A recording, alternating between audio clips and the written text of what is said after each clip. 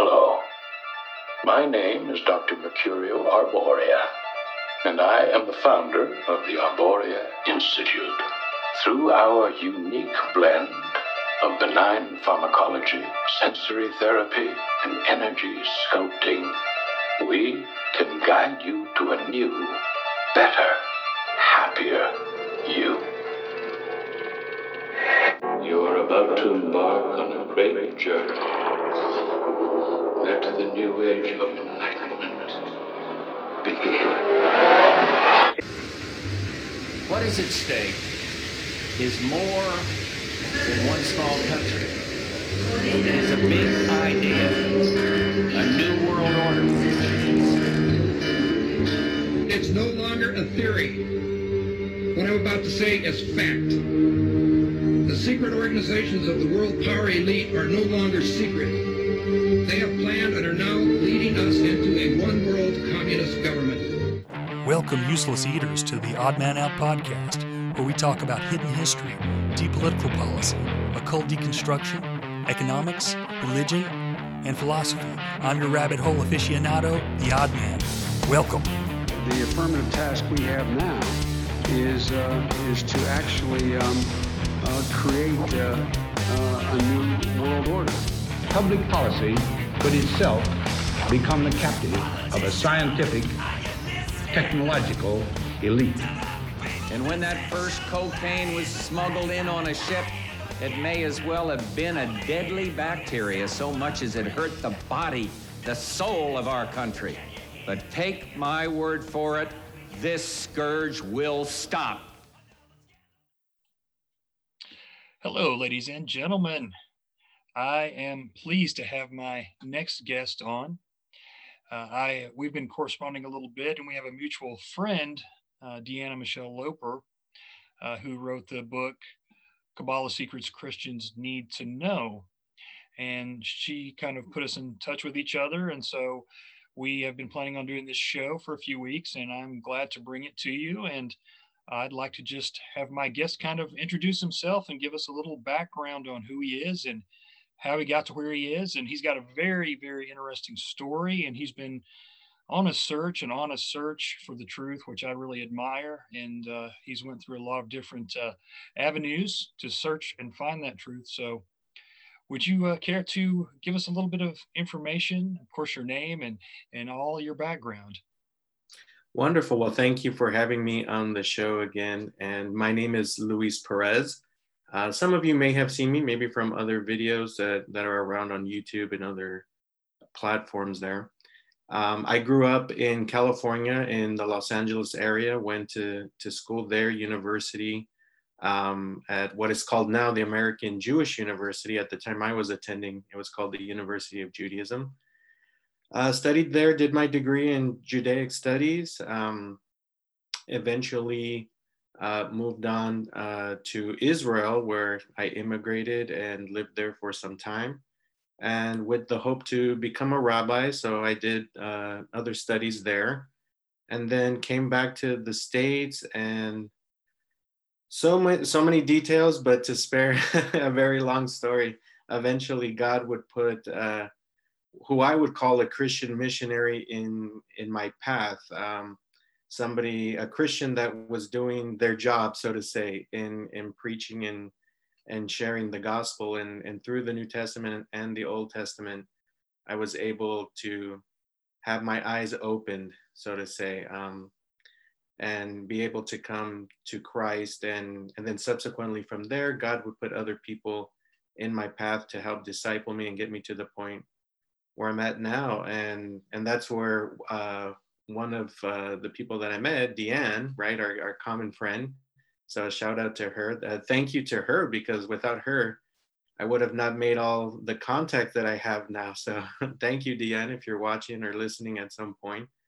And she has saved me years of research, as well as Hannah Ben-Nun and Stephen Ben-Nun. So shout out to them from Israeli News Live. They done amazing work. I mean, things that I was thinking of writing, they've already covered. So God bless them. They saved us all years and years and decades of research. So that's a quick little nutshell there. And then if there's any specifics, maybe I could add it in as we go along.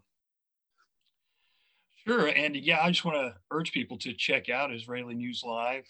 It's a great source of information. And they kind of try to give you kind of what the mainstream out of Israel won't really give you, and from a biblical perspective as well. So they provide some great information on there, of course, as well as Deanna Michelle's book, and that's a great source as well to get if you don't understand a lot of the things along with Kabbalah, and I suppose with the beliefs of Hasidic Jews. Is that correct? Do all Hasidic Jews believe in the Kabbalah? Is that a standard? So Hasidic Judaism is a subcategory of Orthodox Judaism. So when we say Orthodox Judaism, there's all these different factions within that movement.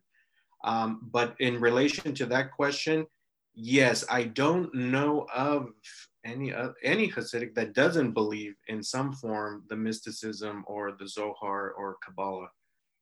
So as far as of the recording of this video, yes, I would say all Hasidics in some way, some form are connected to the mysticism or the mystical side of Judaism, rabbinic Judaism. Mm-hmm. Okay. Yeah. I'm really not real up to date on everything, as you can tell, and that's why I'm excited to have you on. I read Michelle's book, and it was fantastic, but I got it right when it came out, and I've been meaning to go back, and because those things are, if you haven't been brought up in the faith of Orthodox Judaism, and you don't understand a lot about it, it's a little bit difficult to come into, and so there's a lot of nuances, and so I need to refresh my memory on a lot of that stuff. And but I really appreciate you coming on to talk to us. And I listened to your interview with Israeli News Live, and I was just blown away by some of the things you were talking about. We kind of touched on a little bit of that when Deanne was on the show, but really what you were talking about in regards to the Noahide laws, could you kind of give the people a little bit of perspective on what that is, and how that kind of coincides with some legislation here in the United States? Yeah, the foremost experts would be definitely Han and Stephen Ben-Nun, so I highly suggest to look at their videos, those of you that are watching. But a quick synopsis is that in rabbinic Judaism, the rabbis have determined that the Torah, right, the first 5 books of Moses, contains 613 commandments, which are applicable to the Jewish or Israelite nation, right, from that point in biblical period to the present, based on the interpretation of the rabbis, of course, right? And as a result, the non-Jews, the non-Jewish nations have applied these 7 laws that pertain to morality and ethics and belief in one God. And that's important in relation to Christianity and those that are Trinitarian. So these laws are applied to these nations, and they're universal, right? And so the idea is these are laws that these nations can accomplish, and they don't need to become Jewish or part of the Israelite nation or faith or religion in order to be righteous or redeemed by God. That's on the surface, but once you start going down the rabbit trail, you start finding that these laws are in essence on the books because of a future plan. When their Messiah comes, which for Christians would be the Antichrist, there's going to be a global domination. And I mean this in the most literal sense. They believe that from Jerusalem, from the land of Israel, they will be ruling with this messianic figure who will impose these laws that are pretty general. Don't murder, don't steal, don't adulterate, worship only one God. Eventually it'll coincide with him, right? They will be worshiping this entity, this person, this fake Messiah figure, right? But the Gentile nations, the nations of the world, don't realize this yet, and the church is not realizing all these details yet.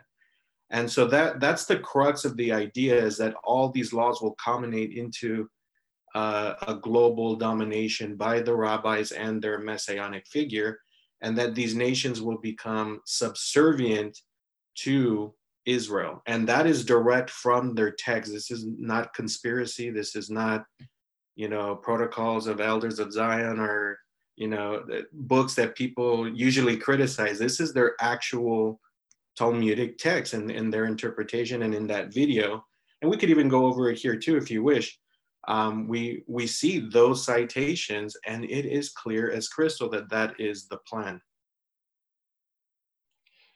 It's amazing to me because I've been trying to learn more about these occult and esoteric beliefs because they're so prevalent online, and there seems to be a resurgence, and it's all a part of they kind of fit into the New Age movement, which is aligned with the United Nations, and it just goes on, and they all seem to have some form of globalism, this type of global unity or agreement. And so I think that's very interesting, except for, Christianity is really the one that doesn't really seem to have that type of belief in a utopia here on earth. We believe quite a bit different, but yeah, I just think that's interesting. And I remember reading a few years ago that I believe I want to say President George H.W. Bush had signed some sort of Noahide laws, I guess, into they were in legislation, and he signed those. And I don't know if they're a type of binding legislation or not, but I just thought that was interesting. I probably should have looked into that before the show, but I know you had mentioned that on Israeli News Live about that legislation, and I know it was created, I think somebody said under Carter, and then updated under maybe George H.W. Bush or something like that. But there's a lot of things that people don't realize that have happened, especially with laws and legislation, because, the average people just see kind of the surface level stuff that the corporate news wants to tell us, which is not very much. They give us enough information to keep us fighting one another, but there's so much disturbing legislation out there if people really go on those long rabbit trails, and it does take time to kind of go through those and sift through those and find the more nefarious things. But so you grew up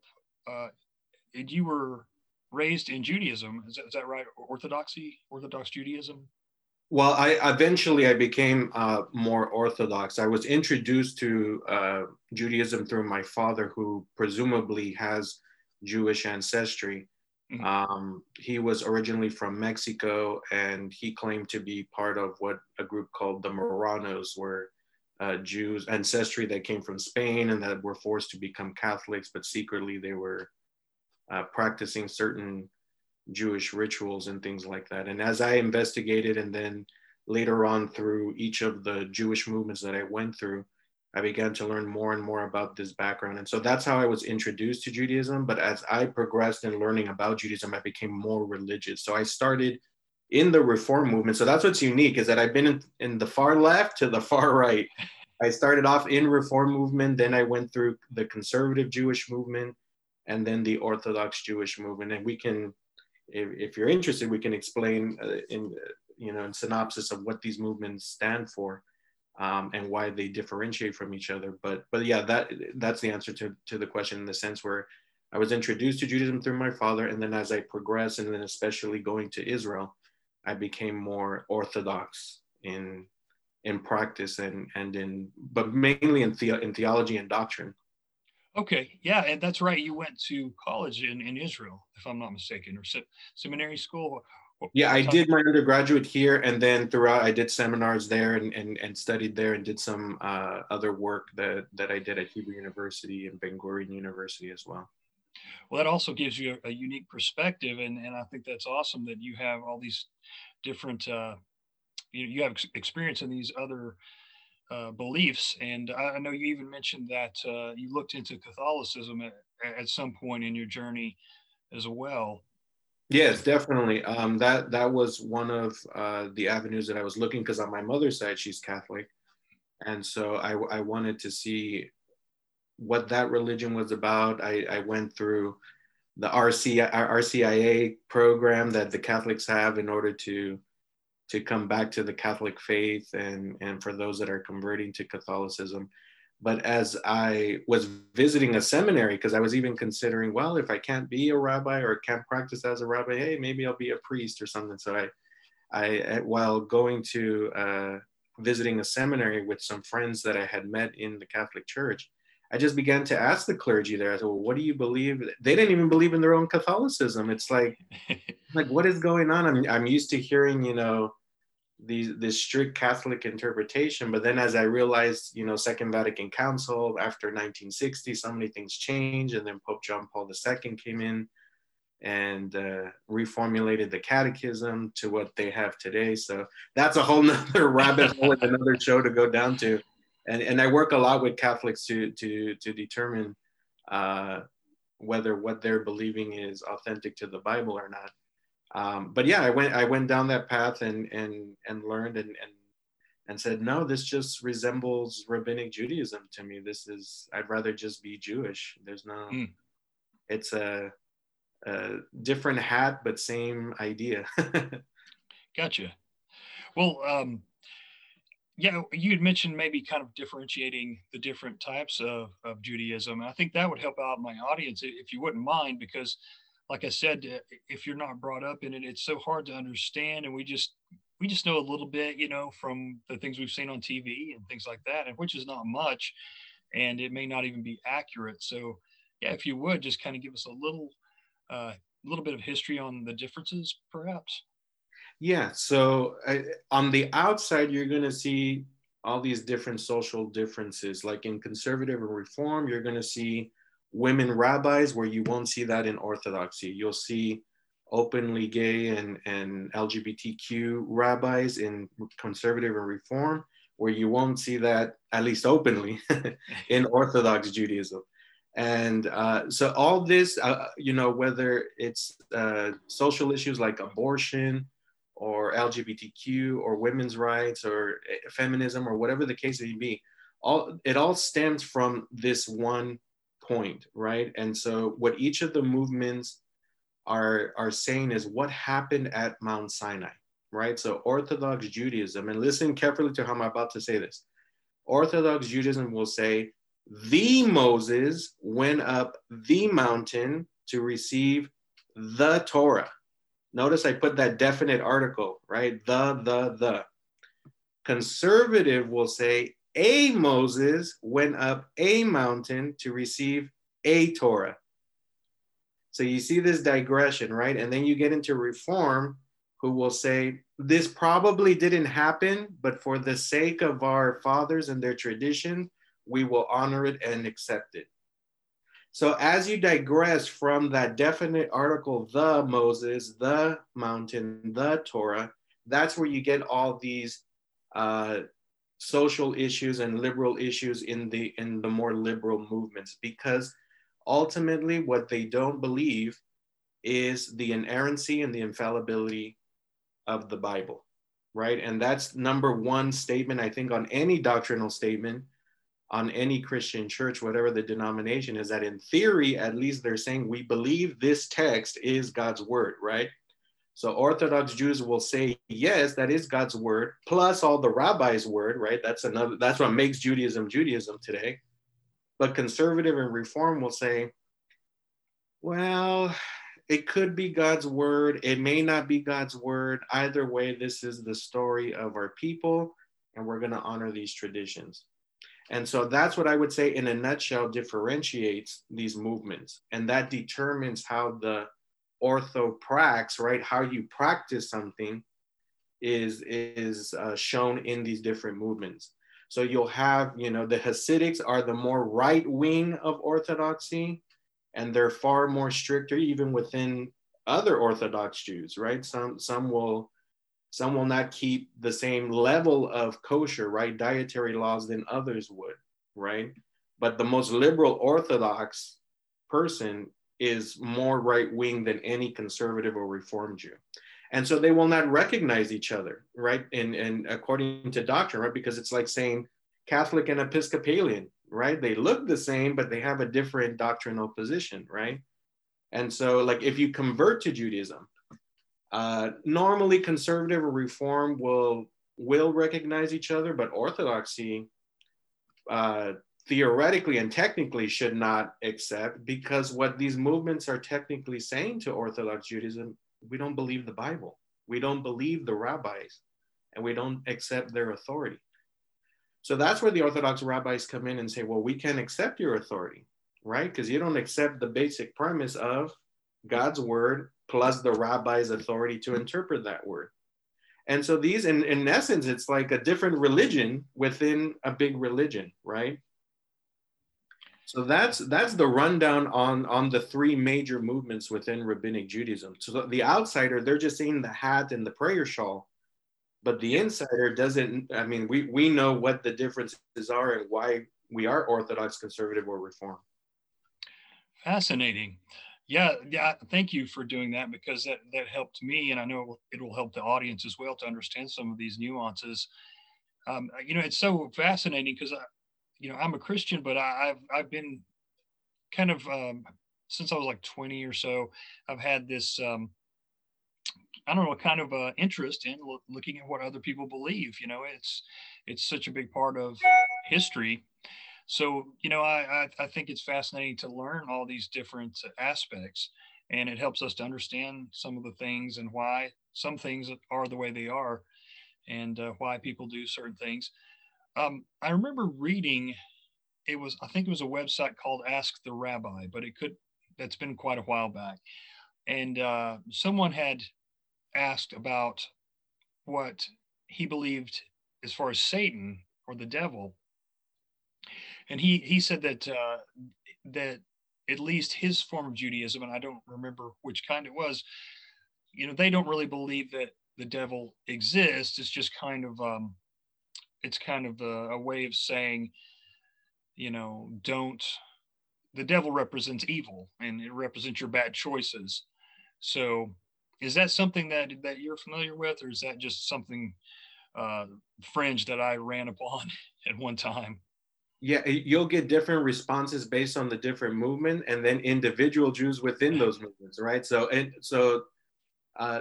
the greater picture would be Orthodox Judaism normally would see Satan as a literal figure. They see him as a lawyer, an advocate, right? It's actually God's partner, right? It's his partner in the sense where God is the judge and Satan is the district attorney, right? and you're the person that has broken the law, and so Satan comes in to do his job to prove that you are in error and how God should punish you. So yes, Satan is considered evil, but he's evil because he's working against you. It's not about you. It's not about him. It's about you, right? Mm-hmm. Yeah. And so that's what's unique and different, where we don't have that issue in Christianity. This is black and white. Jesus is the savior. Satan is the opposite, right? The opposition. Yeah. And so it's more of this legal lawyer type of thing in Judaism. Then as you get into conservative, they call themselves the smart Jews or the wise Jews Judaism, right?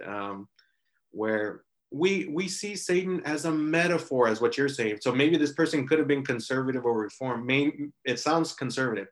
A metaphor for evil, a metaphor for this intuition inside that I struggle with. They see it as allegory or metaphor.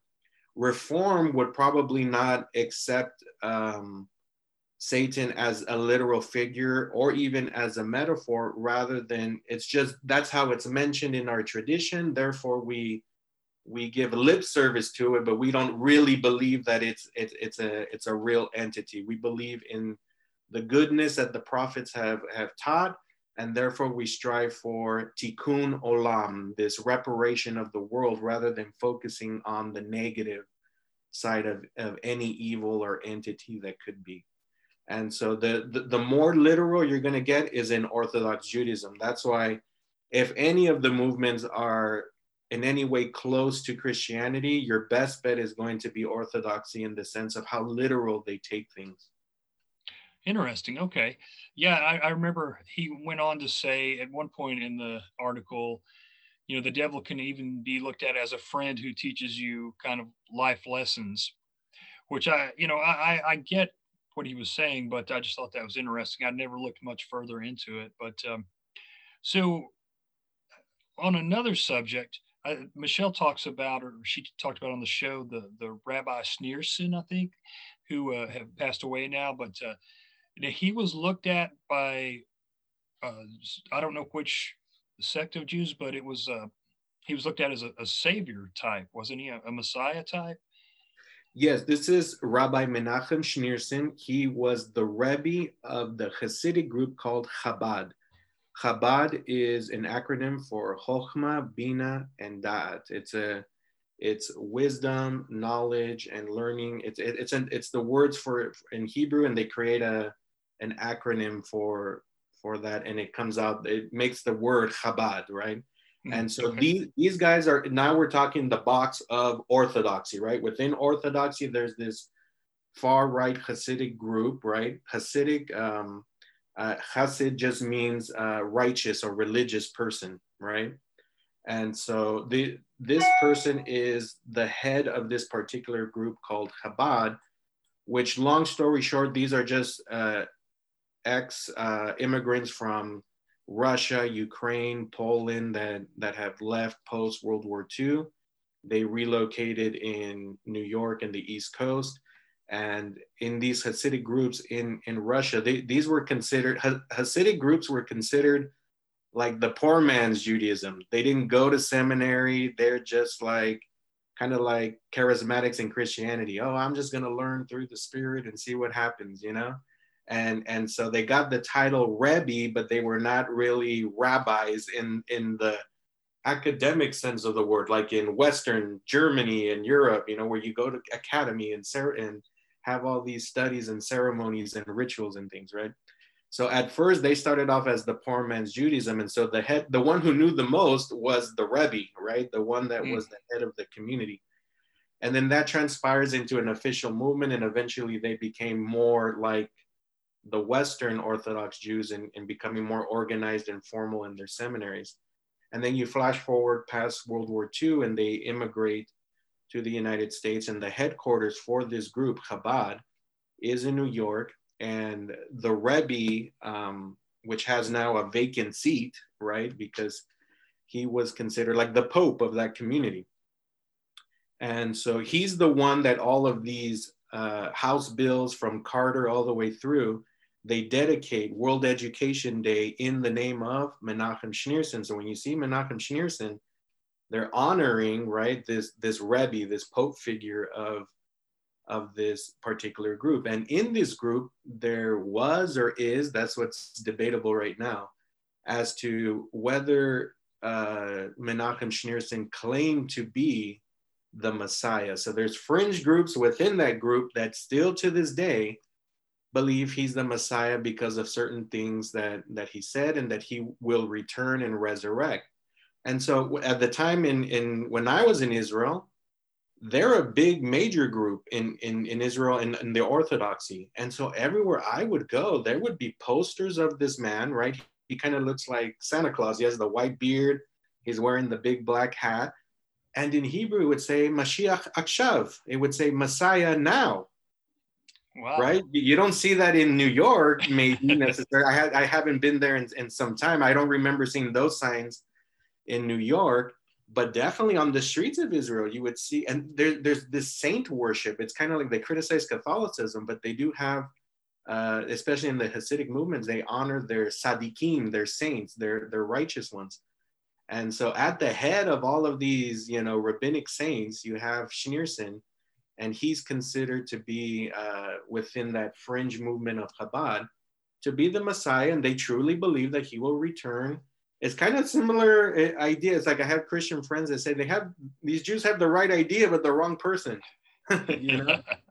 And so that's the story behind him. And he's the one that's actually being honored in these Noahide laws because he pushed that a lot. He was a proponent for these Noahide laws getting, throughout the world as the concept of bringing all different religions together, it's that ecumenism, right? Let's put the differences aside, doctrine divides, and let's unite on what we agree on.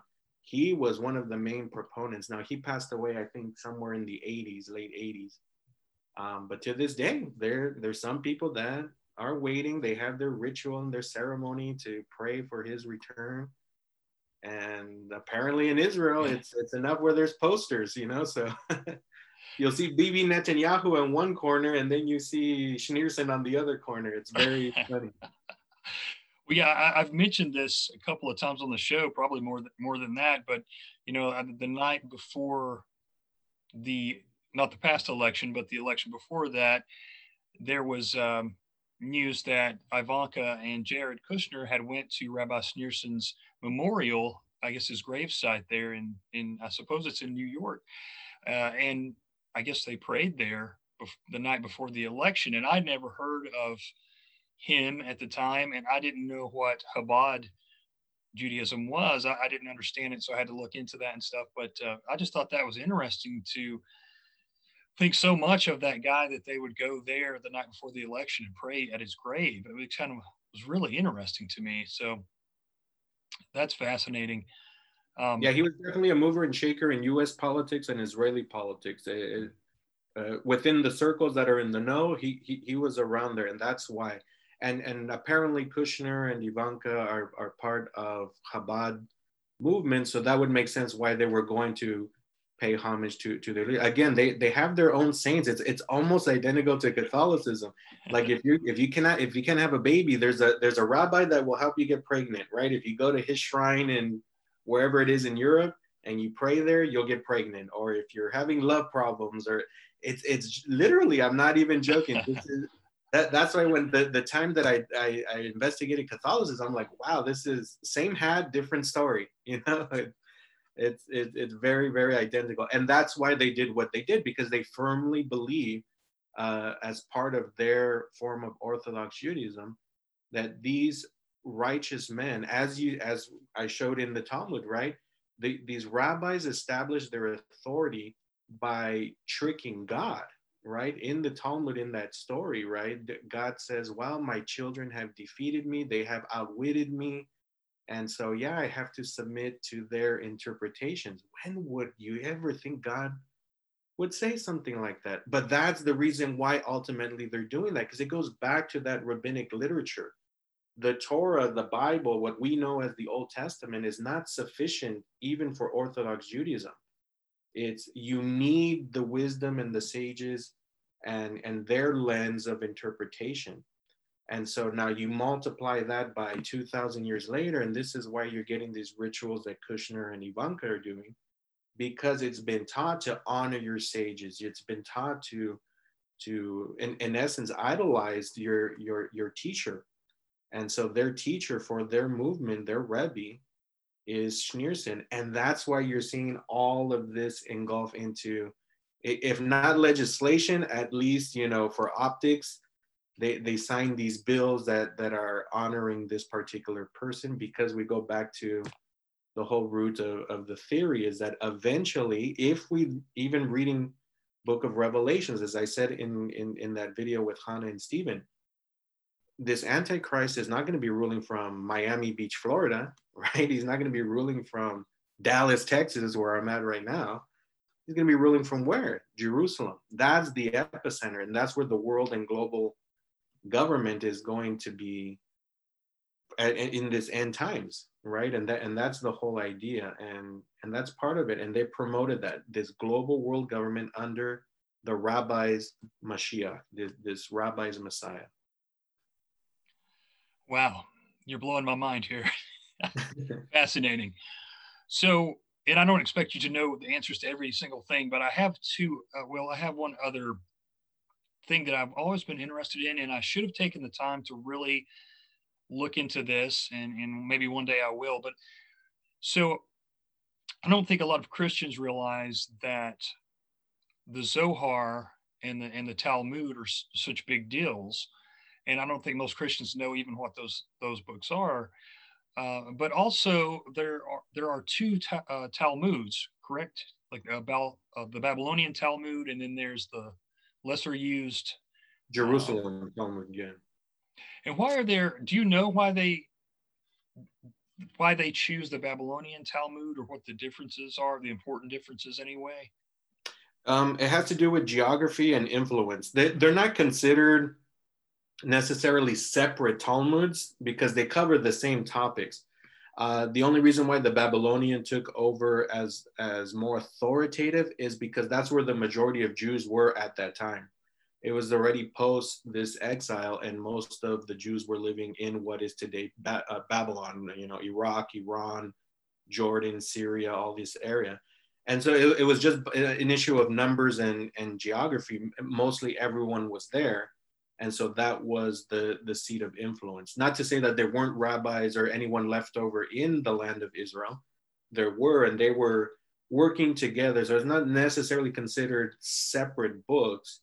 But in times where there were differences, there was like majority vote, and those that were in the majority were always outside of the land of Israel. So that's why eventually they just said, we'll just consolidate this into the Babylonian Talmud, and we'll have what we did right in Jerusalem, we'll keep on the books, but from this point on in history, around the 4th or 5th century, they just consolidated everything into what is now known as the Babylonian Talmud. But when we study it, or when I did study it, right, back when I was a rabbinic Jew, we just called it the Talmud. We didn't necessarily make a differentiation.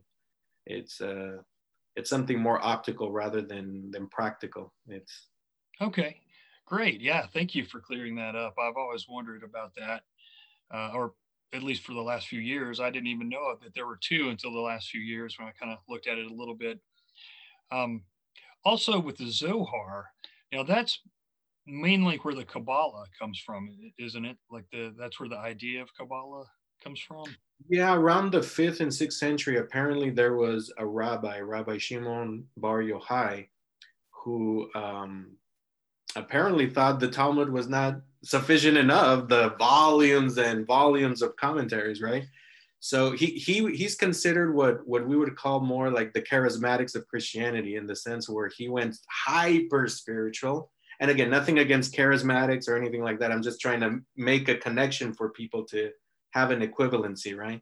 He went hyper spiritual. He said, the text is good, but I'm feeling the spirit, I'm feeling messages, and I'm getting revelations. And so he would go off and live off away. I think it was for a year or so that he lived away from civilization. And that's where he got all of these messages, apparently, right? And so I believe he heard something, but I don't know if it was the Holy Spirit, capital H, capital S. He was hearing some spirits.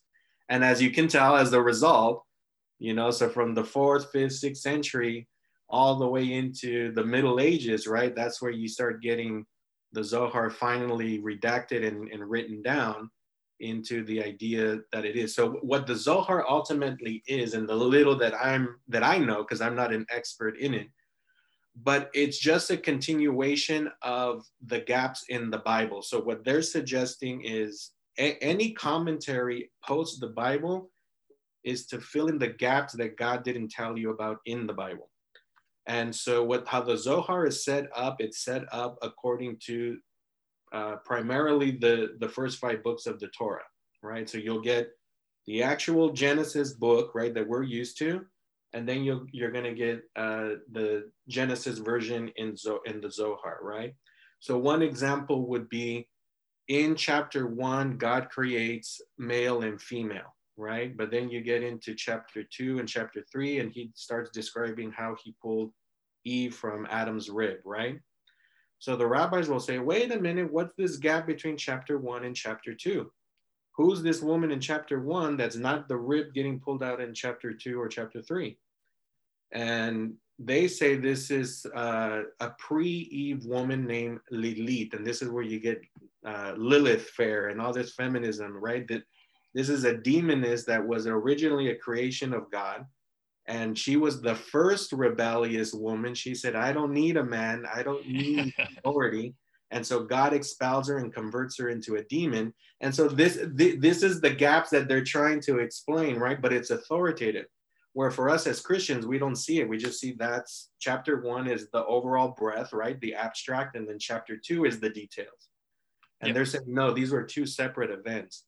So right then and there, we have a disconnect between Christianity and Rabbinic Judaism, but they're authoritative. In essence, a real religious Jew is not going to say this is false. If they do, it's to cover up or to make you feel good as a Christian or to not, take you down the rabbit holes. But I'm telling you up front, if a religious Jew is true to their Orthodox Judaism, they have to accept, whether they know everything or not, they have to accept the authority of these rabbis. And they do. They ultimately do. So that in synopsis is how the Zohar works. They'll fill in those gaps with extra stories that are authoritative. They must, it's just like Catholicism in the sense of the catechism, right? Pope Pius, whoever it was, decided that Mary was born immaculate. Now it's dogma, even though it's not in the Bible. I said it, therefore you have to believe it. It's the same process. Yeah. And it says clearly in the Bible that whoever adds or takes away from the scriptures, will be severely punished. But, I see the argument. They will say, well, we're not adding to the actual Bible exactly. This is a separate book that just explains it. It's a commentary or something like that. But well, they'll say that to you. But if you look at the text that we looked at in the video, it's the exact opposite, right? It even says, beware and take close heed to the word of the sages. If not, you deserve what? Death. So their interpretation within this circle, right, is that we are even more authoritative than the Torah. That's the idea of Rabbinic Judaism. They're this interim Messiah, right? That's what worries me about the church is the statement you just made, right? They will make you believe, oh, don't worry, this is just a commentary. It's not like other religions. We're just giving an opinion. No, that's what makes the religion is their authoritative opinion. They are the bat kol. They are the voice of God up until their Messiah figures come in. Wow, man, that is so interesting. So it's not to correct you, but in a way, that's the false flag. That's the deception. The statement you made is exactly what they want the church to believe, that it's just a commentary. Don't worry, it's just us being silly rabbis having a conversation. No, well, they're speaking on behalf of God. I mean, it's amazing. And I'll admit, I'll be the first to admit that I don't understand a lot about Judaism, but the amount of Christians that I know that just never question anything that, comes out of Israel, or, if someone is Jewish or, they practice Judaism, they won't question anything about it. And I think that's really, I try to tell people, I know you think you're doing what's right and you think you're doing what's biblical, but I think in the long run, they end up defending the Israeli government more than they actually are defending Jews, and Israelites and citizens of Israel. And they think they're doing right, but I don't think you can't give any government total leeway to do whatever they want to do. And they have to question them. And even the citizens there, they don't always agree with their government, and that's natural. So I think that people need to really understand, and do the research and understand these things. And I think that, of course, they need to read Deanne's book and follow people like you so they can understand what's really going on. Because, I mean, I don't think we have a clue. And I think we need to know because, I know there's books out there like the Talmud Unmasked, and I know there's another one that's similar, but I can't remember the exact name of it. But they say, that Jesus, the original Talmud, supposedly, I guess it was edited in the early 1900s to take some of the stuff out, but that it spoke pretty negatively of Jesus and even of Mary. Is that anything that you've ever heard? Um, like they compare Jesus to some kind of animal, fecal matter, supposedly, and Mary was so said to have had an affair with a Roman soldier, and that was Jesus's real father and stuff like that. It's hard to know what's real and what's not, because there's been so much time passed, and people invent stuff. So, Well, if I can step away for just a second, I'll grab my bookshelf and I'll show you exactly what to get. Hold on. absolutely, yeah, I appreciate it. I think this stuff is so interesting, and I've never really talked with anyone who could really clear up some of these controversies. And I'm afraid the conspiracy theorists kind of and people in the truther community, they're so quick to kind of jump on to certain things without knowing all the details. So I appreciate you clearing this up. So first book to go to is this one here, Jesus in the Talmud. It's by Peter Schaefer. Okay. This is a rabbinic Jew. This is not a Jew that believes in Christ, as far as I know, as of the recording of this video. All those things that you're talking about, they're all in here. What they literally think about Jesus, I can confirm it. I have PDFs and printouts. I went back to fact search, or what do they say? Fact check. Yeah. The information. Yeah. For me, the key is this is Peter Schaefer, a scholar, and a Jew who's not a believer in Christ, has nothing to gain from it, and just says, this is what the Talmud says about Jesus. Do your research, post this. And everything that you see about, whether it's about Mary, whether it's about Jesus, yeah, I mean, he, according to the Talmud, and especially the research that I have, you can go to online. It's called sepharia.org. That's the online rabbinic literature from the Bible itself all the way through the Zohar. You just type in Jesus in the search engine, you're going to get every verse that you just discussed. So these conspiracy theorists are not incorrect in presenting that information. Now, we can debate whether what their intentions are as a result, and their opinions post that, but the information I can confirm is correct. And you have right here, again, Jesus in the Talmud by Peter Schaefer. It's a heavy book, academic, but it's worth getting. It's not that long.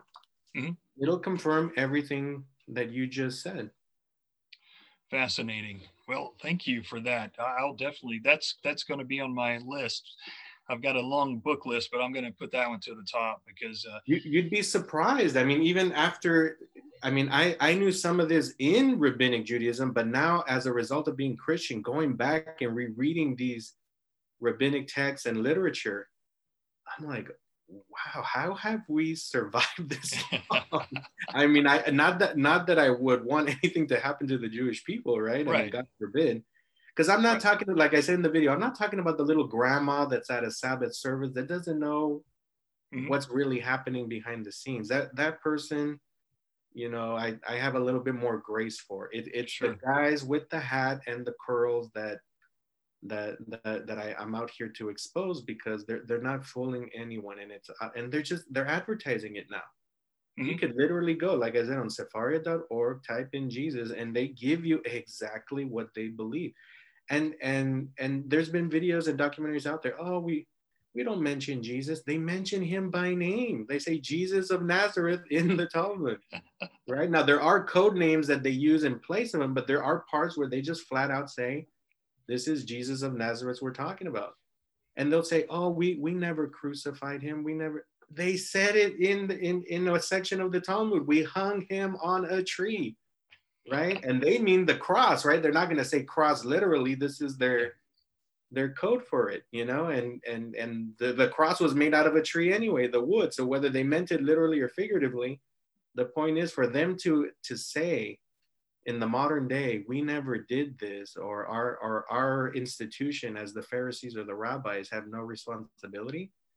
They talk about the Fifth Amendment, right? They incriminate themselves by writing in the Talmud this, so it's there if you want to see it, and I will Mhm. always help you or anyone else that is willing to find that information. Wow, man, that's well, I'm glad that you cleared that up because I've always wondered, because I've been reading about that stuff now, for 10, 15 years. And it's like, how it is online. There's so much information that it's kind of hard to parse out unless you have a source that really seems credible. Uh, it's kind of hard to find out what's true and what's not. And of course, there is anti-Semitism out there, and and so I think that people get carried away with pretty much everything. I'm convinced the older I get that one of the main problems with the world is people go so completely fundamentalist in whatever they believe that they become totally unreasonable, and it allows them also to be used by people of authority. So, it's easy for them to become somewhat, racist or what have you, bigoted, and then there's people who, of course, are so sensitive now that they call everything racist or bigoted. So it's like, you know, it's just a crazy time to be alive with all this information that we have at our fingertips. It's fantastic for people like you and me that we can go and explore and research and find out what's true. But I think there's a lot of people that just can't quite handle it all, and it kind of reacts negatively in their lives. But that's another story. But anyway, this has been a fascinating conversation. This has been awesome. Would you like to tell people where they can get a hold of you, or any links you'd like to give out, or any information you'd like to give out? Yeah, the best way to get a hold of me is my email. It's redpillisrael@protonmail.com. So again, redpillisrael@protonmail.com. And I've been getting wonderful emails. I've even scheduled Skype calls with people as far as Ireland, the UK, Europe, even Latin and South America. So I'm open to that. Just be patient as I get to the emails as they come in. But please send emails. If any questions you have, I'll do my very best to answer them as thoroughly as possible. That's the best way. I've tried doing websites and working on videos and platforms, but things keep getting censored and getting cut off. And so right now, the best way is email until I can figure out all that other technological stuff. But yeah, that would be the best way. Again, redpillisrael@protonmail.com. Fantastic. Okay, I'm going to ask you one last question, and then Oh, sure. I got time as much as you want. And I hope this is the first of many conversations. Absolutely, I'd love to have you back on. So the Star of David, or what we know as the Star of David, when you kind of look into some of these esoteric and occult mystery religions, or whatever you want to call it, it seems like that star goes back much farther than what we're led to believe, and it has. I've always thought, or not always, but in the last few years, thought that it was a bit peculiar that particular star was chosen for the flag, because it does have that. I think there's no doubt it has the symbology of as above, so below in it. And do you have any thoughts on that, and why that one was particularly picked out? And also, I noticed that I think it was this last election with AIPAC. Biden, I believe it was Joe Biden, had spoken there, and they, up on the screen, they had this like phenomenal backdrop with all these big screens, but you had the Star of David pop up, and right beside it you had it was either the pinnacle or the pentagram pop up right beside it. And I thought that was so weird that that would pop up like that. I mean, I know that I'm not going to say that pinnacle necessarily is evil. I understand that there's signs for spirits and wind and sun and all that stuff. But I know this is kind of a strange question, but do you have any thoughts on that? Yeah, here I would preface that this is merely my opinion and my thoughts. As far as I know, as a political symbol, it's given the name Star of David, but there's no evidence that it goes back to David. If anything, the evidence shows that this was part of the World Zionist Congress back in the late 1800s with Theodore Herzl, and that became the prominent symbol that they were going to use for the Jewish nationalism, Zionism, and for the potential future state as a symbol for Jews in Israel. So it's actually something very recent. It's not something that goes back thousands of years for Jews, but it does go back hundreds of thousands of years in other esoteric religions, like the Babylonian religions. We see ancient temples that have these particular star type of symbols, and if not this star, other forms of stars, right, that you're mentioning. So that idea goes back much farther than the late 1800s. Why they specifically chose this, you see a lot of connections back to the Zohar, the mysticism, what is up, what is down, and you see the Sphirot, right, the different aspects of the Godhead in Kabbalah, the 10 different aspects of that, and then that somehow plays into the symbolism of the star. But for me, ultimately, I think it's very satanic. I'll just be upfront. It's not something unique to the Bible that I'm aware of, other than in the book of Acts, as I'm looking here at my citation, chapter 7:43, and Stephen addresses this. He says, "Yea, ye took up the tabernacle of Moloch and the star of your god Remphan." And so if you go back and research Remphan on credible sources, either online and in books, the symbol you get tracked back to is this Star of David. So it's Stephen already. The only time I see directly in the Bible is in the New Testament, where Stephen is addressing this to the people, to those Jews that he's trying to win to Christ. He's saying, look, here's your star. So if anything, if it goes back, there's some kind of connection to it. And in that period, what it was for, I don't know, because what we do know is that Israel at the time, it was their God, Elohim, Jehovah, however they would name him, plus all these little demigods that they borrowed from other civilizations living around them. So nothing new has changed in 2,000 years. And that's how I'm thinking that star came into being, at least at that period. And so it was enough for him to address whatever this star is. I would say it is this Star of David that you're describing. I can't prove that explicitly from the text, other than he's mentioning a star, but my conspiracy will start going. And I say, well, what other star could they ever have been using? Again, this is just my opinion, but yeah, I think it's a satanic symbol. Jews don't know that. Most people don't know that, and even most religious Jews don't even know the origin of the star. There's people that literally believe it goes back to David, right? So you see in those old MGM movies where you have King David and he has his shield and he has this blue, inverted triangle, and they're thinking it's going back to David. That much we know is not true, and so I would be very careful with that. I deal a lot with Messianic Jews and Hebrew roots, and they ask me, should we use the symbol? And I say emphatically, no. Your symbol is Jesus Christ.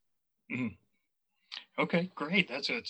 I appreciate that background. That's great. And I know I have to say, that there's been a lot of time that's passed, and, it's possible that it could have been another type of star. I mean, people, it is obviously the triangle is one of the most simple shapes that you can draw. And I know when I first got into looking into these esoteric beliefs and mystery religions, every time I would see a triangle, I would, Illuminati. And then as I've gotten older, I've tried to understand, well, there's a finite amount of symbols that you can draw, and obviously the triangle is one of those that's easy to draw and eye-catching. So I try not to always jump to conclusions, but it's kind of hard not to sometimes. But and I only say this because of the circles I've been in and why they're using the symbol now and where it derives from now in Judaism, and it's from the mysticism. And so I go back to the old adage: what would Jesus say? What would Jesus do? Is this symbol coming from the New Testament? No, it's coming from ultimately Jewish mysticism. So that is, by definition, anti-Christ. Anything any religion or any faith or any situation that you're in where Jesus is not Lord and God, at least from my Christian perspective, well, the only other way is antichrist. That's what the New Testament says. So it can't be coming from Christ. That's what I mean. And so as much as the symbol, you can respect other religions and faith, but for me, as my understanding of the black and white of Christianity is if Jesus is not the head of whatever the situation is, then it's got to be the opposite. And so that's why I say it's satanic, because I only have two options. It's either Christ or the opposition, which is Satan. Fantastic. Well, I'm not saying individual people necessarily are evil, but the organization, the structure, the meaning behind it, whether the individual Jew or Christian knows or not, the symbol of itself is now representing something that is against Christ, not for Christ. That's what I want to preface. Well, since you said you could stay for a few more minutes, I've got one more topic. I got time. I mean, it's up to you. I mean, but I'm fine. I'm on vacation. I'm on spring break from school. Cool. I'm an educator, so I got time. Very cool. Well, thank you. So, I look into I've been looking into Freemasonry for the last year or so. I've done several shows on it, just trying to understand it all. And I know that a couple of the prolific writers like Albert Pike and Albert Mackey, they say clearly that Freemasonry owes a lot of what they teach to the Kabbalah. And of course, they make King Solomon, and Solomon's Temple a huge part of their symbolism. And some Masons will say, well, King Solomon didn't even exist, and this is just a metaphor, an allegory, because I think they mainly think that the whole Bible's an allegory from what I can tell. But and then others, say, well, no, he definitely existed, and he was a very important part of, they seem to revere him more for his when he kind of fell, when he got into the different religions that his consorts were practicing and stuff like that. And I don't know. I realized at some point I thought, well, he was obviously the Bible says that he was a very intelligent man, and God loved him very much. But the Masons, they don't like him for when he was a good man favored by God. They like him after he fell. So I think that's something to be said about them. But again, I won't say that all Masons are evil or bad people. I don't want to say that either. But what I wanted to ask you is, as far as in Judaism, does King Solomon play a big part? And how is he kind of looked at in Judaism? So yeah, again, I think the Masonry comes off of this long line of Jewish interpretation, and you're going to see similarities with conservative or Reform Judaism on those points with Masonry, because these movements don't take the Bible literally. They don't see it as the infallible word of God, right? Conservative or Reform. So this translates into what we call the Haskalah, the Enlightenment period, and that's where Masonry and all these secret societies in 1700s started happening. And there was that Jewish Enlightenment, the Haskalah, right? The Renaissance was before that, and then the Jewish Renaissance Enlightenment happened in 16, 17, 1800s.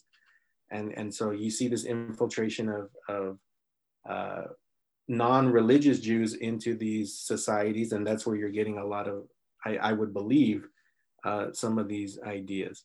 Now, what role does Solomon play?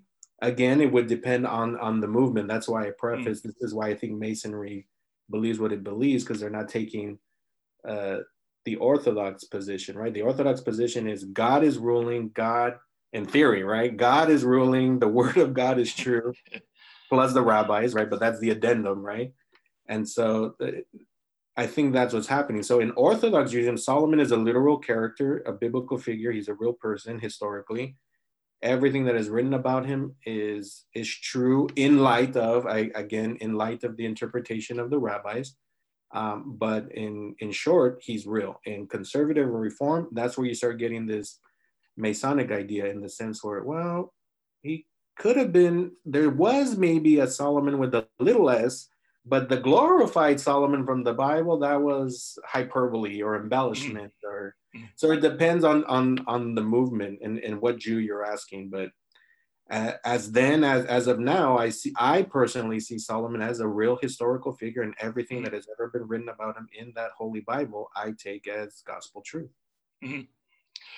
Well, I think people, I think that I know I read a while back that there was some archaeological proof of King Solomon that had been uncovered.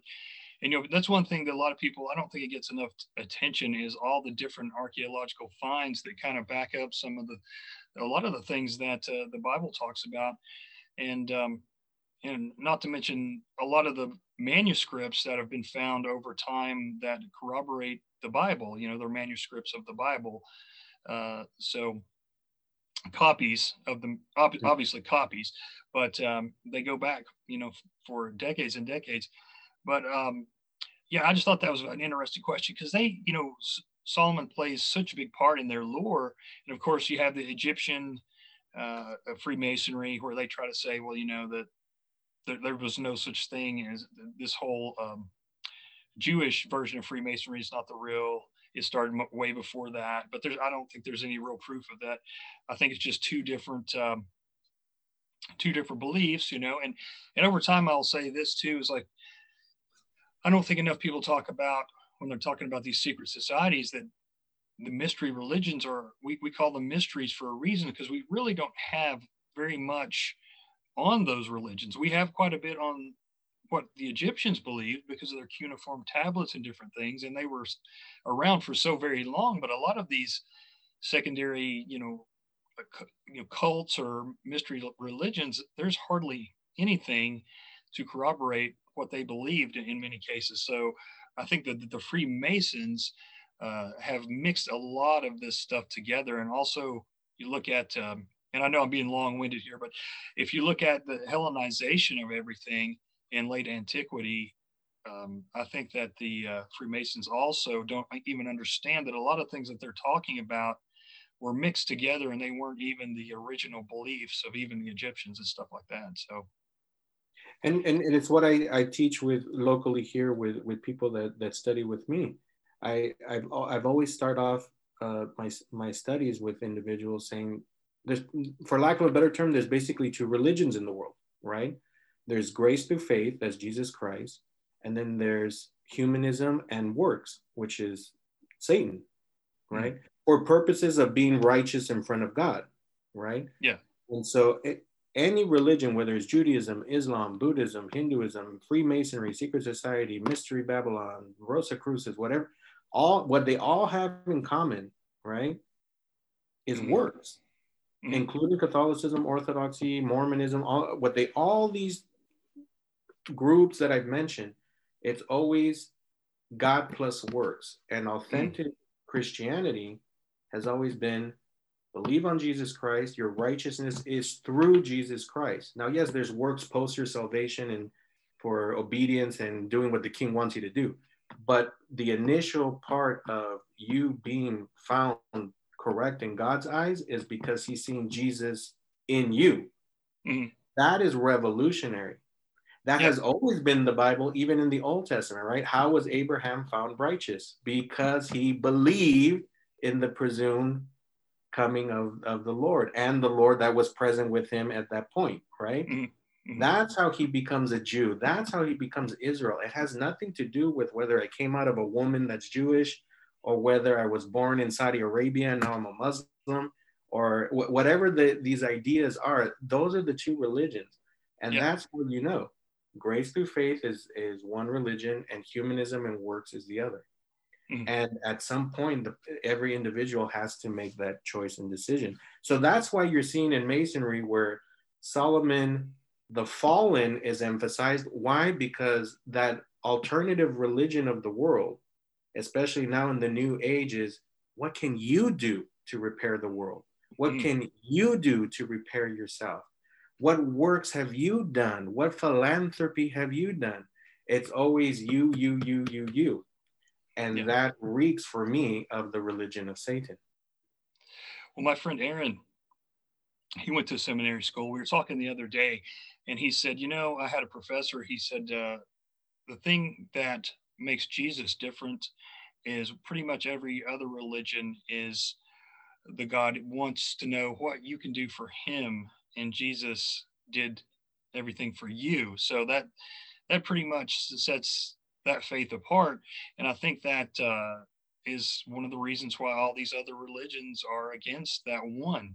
And I would say even Catholicism, because I feel like they've taken so many attempts in actions to take the emphasis off of Christ, whether it's Mary worship or praying through the saints or the icons. And we can go into, I don't believe that the icons are necessarily bad, but I believe people can overdo that very much so. And and again, the early church fathers were brilliant and fantastic, and I think people should read them, but don't worship them by any means. But yeah, I don't know. I think that makes perfect sense, and I guess we'll end it on that right there, because that's great. I don't think we can get much better than that. That's a high note. So one more time, real quick, would you give your email address if you wouldn't mind? Yes, again, my email is redpillisrael@protonmail.com. And please, I welcome all messages. Thank you for those that have written so far. And for those who will write, God bless you in Jesus' name. And I look forward to having many, many, many more conversations with you. And this has been fun. Absolutely. I'll get a hold of you very soon. And when the show comes out, I'll send you a link to it, and I'll link your email if that's okay, and I'll also link your when you appeared with the Israeli News Live as well. And if you have any other links or interviews or anything like that you'd like me to put in the show notes, just email me, and I'll be happy to put them in the show notes. Yeah, I have a PDF. I'm really going old fashioned, right? Because I don't know all this technology, but I made a PDF with hyperlinks where if you hover over the picture on the PDF, it'll take you to that video, assuming it hasn't been taken down by one of these platforms. So I can send you that, or if anyone who emails me, if they want that, I can send. And then once I get your link, I'll add that link to the PDF as well. Very cool. Okay, man. Thank you so much for being on. You have a wonderful day, and I'll be in touch soon. Thank you so much. God bless you and everyone that's watching in Jesus' name. Have a great day. Thank you. Thank you. Well, that was Luis Perez, guys. I'm so thankful that he came on and cleared up so many things.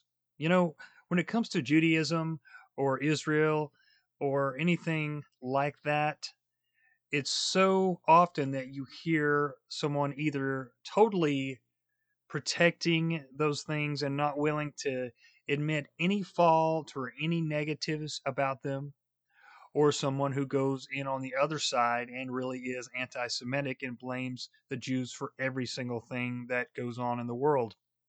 So I appreciate him coming on to clear up a lot of those things. Otherwise, we would have never known, right?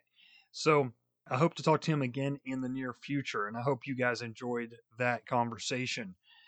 I want to thank everyone, as always, for listening, taking your time to listen. I want to thank all my patrons, for sure. Thank you for supporting me. Thank you to Sir Tim of the Tunnels for turning me and Mo from MoFax with Adam Curry on to each other. And so I had Mo on, and that'll be my show for next week. And if you want to join the Patreon, you don't have to wait. I put up the audio yesterday as soon as we got done with the show, so you can check that out. Me and Mo talk about the occult. He also has a unique perspective, and I thought it was a fascinating conversation, so I know you guys will enjoy that one as well. Other than that, I don't have anything big planned. I'm going to be working on the third episode on astrotheology, and I'm also going to be working on the third episode of the Pilgrim Society. I know there's so much more out there that I keep learning about the Pilgrims, and so I can't wait to talk to you guys about that. Other than that, that's about it. I thank you guys once again. Cheers and blessings, and remember, their order is not our order. See ya.